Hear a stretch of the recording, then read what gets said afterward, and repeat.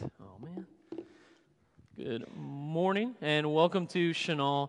We are so excited that you're here with us this morning. We think Chenal is a great place and we're glad that you are here. We're going to be in Luke chapter 8. If you want to go ahead and turn there, we'll get to that in just a moment. But before we do, let's go to the Father in prayer. Heavenly Father, God, we love you. God, we thank you for who you are and who you created us to be. We thank you for this opportunity to come together, Lord, to sing praises to you, to share in communion, God, and now to turn our attention to Scripture. God, we ask that you allow this text that we're looking at this morning to resonate on our hearts and speak through it, God. This is your Son that we pray. Amen. So I've always hated storms. When I was about 8 or 9 years old, a tornado came through my hometown in western Kentucky, and I can still remember like the chaos of that night, of how afraid everyone in our family was, about how the emergency services were stretched. I mean, it was a small town, but when trees start falling and houses start getting destroyed, like it's scary for anybody. But as an 8 or 9 year old, like that sat with me, like even to this day. When we purchased our home on Echo Valley, we inherited 3 dead pine trees. And those pine trees, they move so much you could call it choreography at Harding when the wind is coming through. Some of you, that's a joke for some of you, not for everybody. But every storm that came through, I would stand, I'd do that dad thing where I go out to our backyard and I just kind of put my hands on my hip and I watch those trees, kind of daring them to fall on our house. But I've always hated storms. I don't like them for a lot of different reasons, but one of the main reasons why I struggle with storms is that sometimes they come out of nowhere.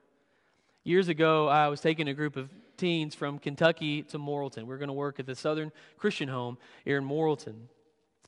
And my co-pilot was a kid named Tyler. Tyler is a wonderful kid, but he talks. That trip from Madisonville to Morrilton was about 9.5 hours, and Tyler talked for about 8.5 of them. It was a rough trip. And there was a part to where I could finally see the end of it when we got onto I-40. But if you've been on I-40, you start seeing those signs that say, are you prepared to meet God? I don't think that's about like where you're going to spend eternity, more of just like the experience that you're going to have on I-40. Like, are you ready for this? Buckle up. But we get on I-40 and it's like Charlie Brown's teacher. Like he's just like, want the whole time.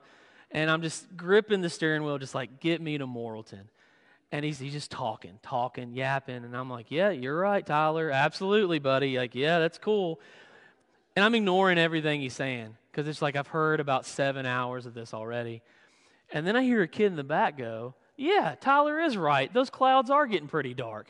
Now, we're in a 15-passenger van, which is the safest thing to be in on I-40 in a storm that's developing rapidly. But I remember as Tyler is telling me that this storm is developing, quickly seeing how fast the clouds were changing colors. And you could start to feel the wind push that 15-passenger van a little bit. And I quickly found safe haven at the Brinkley McDonald's. This is the last time that I can say I felt safe in that establishment. But I tell that story because sometimes storms develop out of nowhere. And there's 2 things that I didn't learn in seminary, and it was meteorology and math. Those 2 things, they overlooked it in seminary. And so if there was only an individual who was maybe brave enough or courageous enough to share a little bit about storms with us. I don't know, Miles, do we have somebody that's going to be videoing in? Maybe? Hey, Bryce, meteorologist Todd Jacoby, and I want to explain to you the generalities on how thunderstorms do develop. You need a collision of air masses, usually warm versus cold or dry versus humid. And that's the warmth, the collision of air masses, the humidity, and all of that kind of collides and you get these billowing clouds, these updrafts. And it forms a thunderstorm. If you get enough heat and instability at the surface, it'll form a thunderstorm with heavy rain, thunder, and lightning. So you need that collision of air masses, you need the moisture, and for tornadoes to occur, wind shear, winds changing direction with height.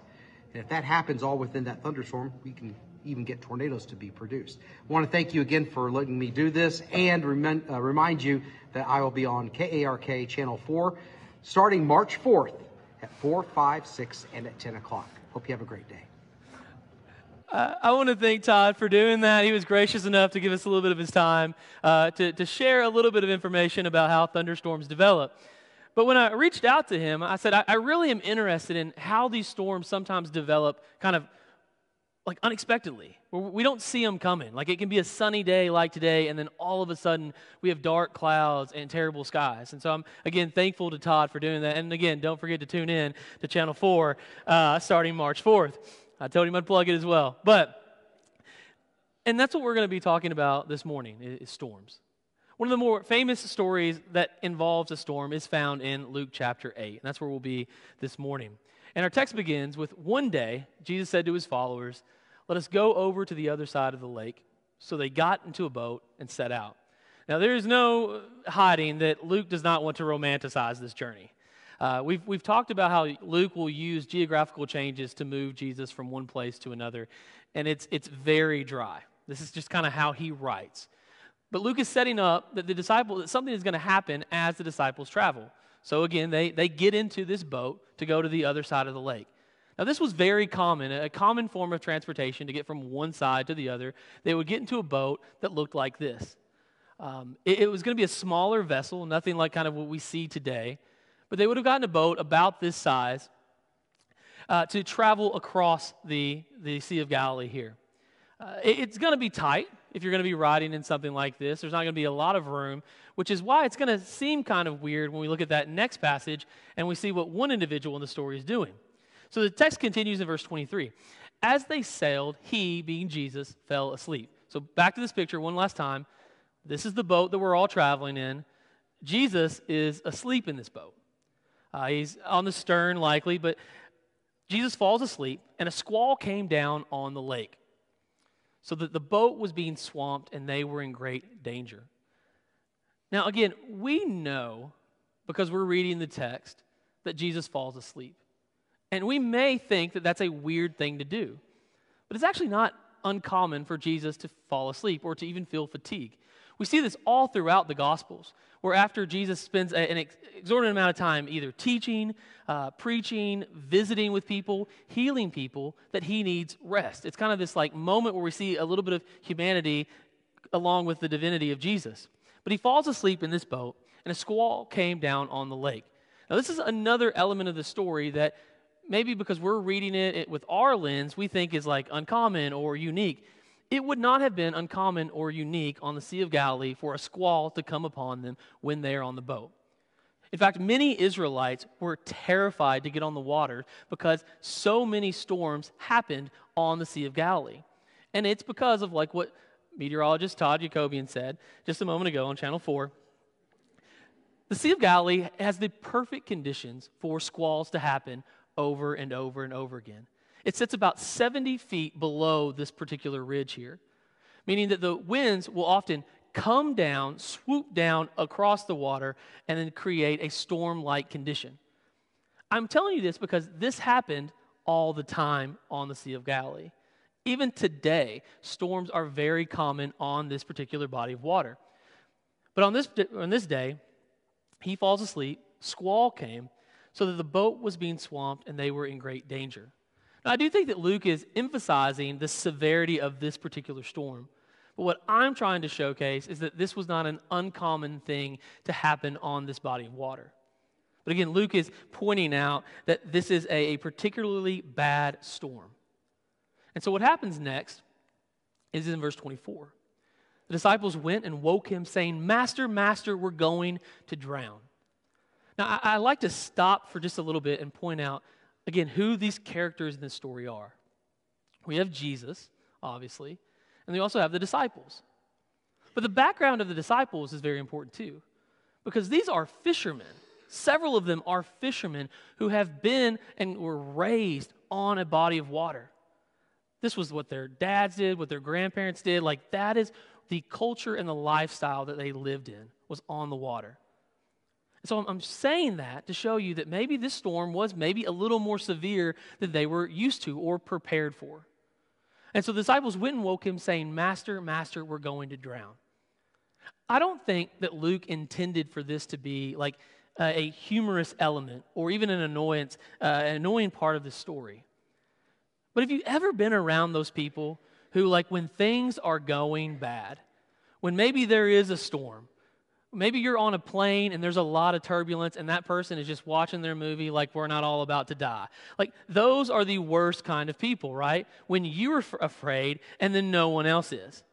I've got a person like that in my life, and it is my 5-year-old daughter, Isla. Isla is not afraid of anything. It is the most annoying thing about my precious daughter is that she is not afraid of heights. She's not afraid of bugs. She's not afraid of, there's maybe one or two things that I can even think of that she might be afraid of. But where she pushed the envelope for me recently was when we went to California and went to California Adventure. This looks, just as a picture, like a fun little Ferris wheel. You got Mickey Mouse, his big face right there. But if you can look at kind of some of the details, and I'll zoom in just a moment, this isn't your run-of-the-mill Ferris wheel. Because if we zoom in, there's two different ones. They're called the normal ones and the swinging ones. Now, I can't do heights. My knees get weak. I don't like them. Normally, Whitney has to ride these rides with the kids. But she had already ridden a ride that had made Whitney sick, so then I was called up as tribute for this one. Now, I talked them out of getting into this one that swings, but I think Miles has a quick clip of what it looks like in action. So yeah, some of you, your knees are getting weak, right? It's awful. That's all the video, Miles. So you can see just a little bit of how those particular ones will swing as the thing moves. And you can also, if you're in your whatever they're called, capsule, I guess. That's probably not what they're called, is it? Anyway, I don't know. Anyone help Nova? But the point of it is you can actually swing them. So like they swing on their own, but if you're moving inside of the cart, you can actually like intensify the swinging. This is awful. This should not be allowed, especially at Disneyland. But I say this to say that the disciples, they go to Jesus and they were afraid. And they go to him and say, Master, we are going to drown. And there is probably a little bit of them that's like, hey, are you not worried about this?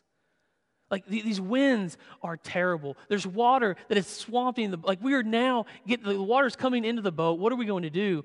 And so they asked Jesus, and he says he got up, and he rebuked the wind and the raging waters. The storm subsided, and all was calm. Oh, pause there before we get to verse 25. But the word that Luke uses, that Jesus uses, where that he rebuked it, is the same word that's used in Luke chapter 4 to exorcise a demon.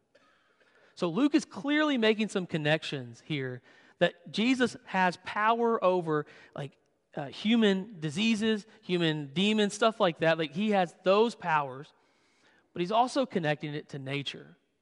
And so we're getting this extended version of who Jesus is right in front of them by the language that Luke is using. So again, that word rebuke, we see that also in Luke chapter 4. But he got up and he rebuked the wind and the raging waters, and the storm subsided. There are a lot of pictures and windows in Scripture where I wish that we had a video. Because as I was studying this particular text, I kept thinking about what was Jesus like when he woke up. I assume that Jesus was very tired, where he would fall asleep on this boat. But I don't think that Jesus woke up and did this miracle groggy. He's wiping his eyes because he's been asleep. I don't see that. And I don't think that the disciples saw that, and I don't think that this miracle works if he does it kind of where he's tired and exhausted. But he gets up, he rebukes the wind and the raging waters, the storm subsided, and all was calm. Now, it's important for us to think about what it would have felt like to be a disciple on that boat. It's easy for us to look at the storm and focus on the storm and not think about the individuals that are actually in this story. Because one verse earlier, they wake up Jesus and they are terrified. Can't see that many more miles. They wake up Jesus and they are terrified. They believe that death is right in front of them. There is no way that they are going to get to the other side. And now in this moment, Jesus gets up, he rebukes the storm, and it's smooth sailing again. It's really kind of hard to wrap your head around that. To think that there's no way out of it, to now all of a sudden we're back to smooth sailing. And so Jesus asks him this question. He says, where is your faith? I think there's a better way to maybe phrase that particular question is, why is your faith not in action? For all intensive purposes, the disciples are the closest individuals to Jesus. They have spent the most time with Jesus. They have heard the most sermons, the most teachings. They have been around these miracles and these healings, chapter after chapter. They are filled with different examples that show who Jesus is. And in this moment, they think that they're going to die. Jesus calms the storm, and he says, "Where is your faith?" It's here I want to pause just a moment and give them a little bit of grace. It's easy to knock the disciples and be like, "Oh, if I was in the boat, I would have been like, 'We're fine, guys. Jesus is here. He's asleep, though. He's here.'" We wouldn't have done that. We would have been just like the disciples saying, "What is going on?" Like, "Master, we are going to drown." And so it's easy to kind of knock them, but I want you to see what they do when the storm happens. When they are as afraid as I think we see them in this passage, is they turn to Jesus. Was this their last resort? Like, did they try to paddle out? We don't know. The only picture that Luke gives us is when the storm gets so severe that they don't know how they're going to get out, that they think that they're going to die. The first thing they do is they turn to Jesus. That's here where I kind of want to make the argument that this story, this miracle, may not just be about storms, but it may be about the storms that we have in our lives. Maybe those with relationships and people. Those seasons where we can't figure out why everything is going bad. Why every relationship, maybe it feels toxic or it's just tiring. It's too much. I think that's like the deeper rooted message in the story. Is when the storms hit, where do you turn? You try to fix all the problems on your own. You say, "I got this. I don't need anybody's help." And I do that way too much. Do you ignore the storms? Even worse. There's wind, there's waves, there's thunder, there's lightning. And you're like, "It's all fine. I'm good. Nothing to see here. It's all good." But the disciples, the first thing that they do is they turn to Jesus. I think it's an amazing and powerful message that we see right here in this story.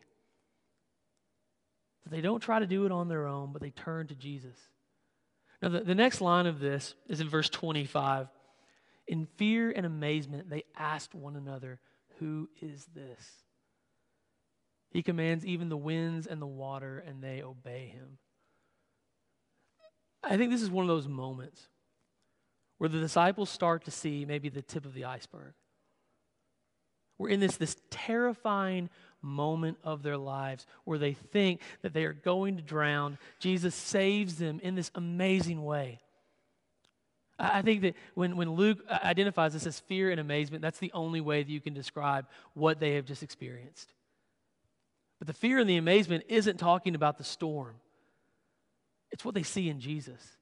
It's one of those, that reverent fear of this individual is powerful. This individual can expel demons. He can heal what is broken. He can restore hands. And now he can calm the storms in our lives. So when Luke writes it, it's fear and amazement. That's what he's talking about. And that question that they say, "Who is this?" Again, they have been with Jesus for a long time at this point. They've traveled with him. They've visited people with him. They've witnessed these things. And they're still pondering the wonder and amazement of Jesus. You can feel the power in this text as these individuals are starting to maybe just a little bit grasp who Jesus is and what Jesus can do in this world. But I don't want to leave you there, because we've talked a lot about storms. And I don't know everything that's going on in your lives. Maybe you've got storms that you're going through right now. Maybe it's at work, maybe it's in relationships, maybe it's just life. You just feel like the waves won't stop. But there's a thing about storms that I think we often get consumed with this idea of, are they ever going to end? Like, that's to me is the scariest part of a storm, is what does the ending look like? When will the winds calm down? When will the waves subside? When will we be back to smooth sailing? When will we see sunshine again? A part of the story that I haven't heard preached a lot is that the story continues. Luke 8:26 says they sailed to the region of the Gerasenes, which is across from the Lake of Galilee. I include this passage that is separate from the story that we just looked at to show you that after the storm, the story continues on. There are more healings, there are more celebrations, there are more trials and tribulations that they are going to face, but their story continues beyond the storm.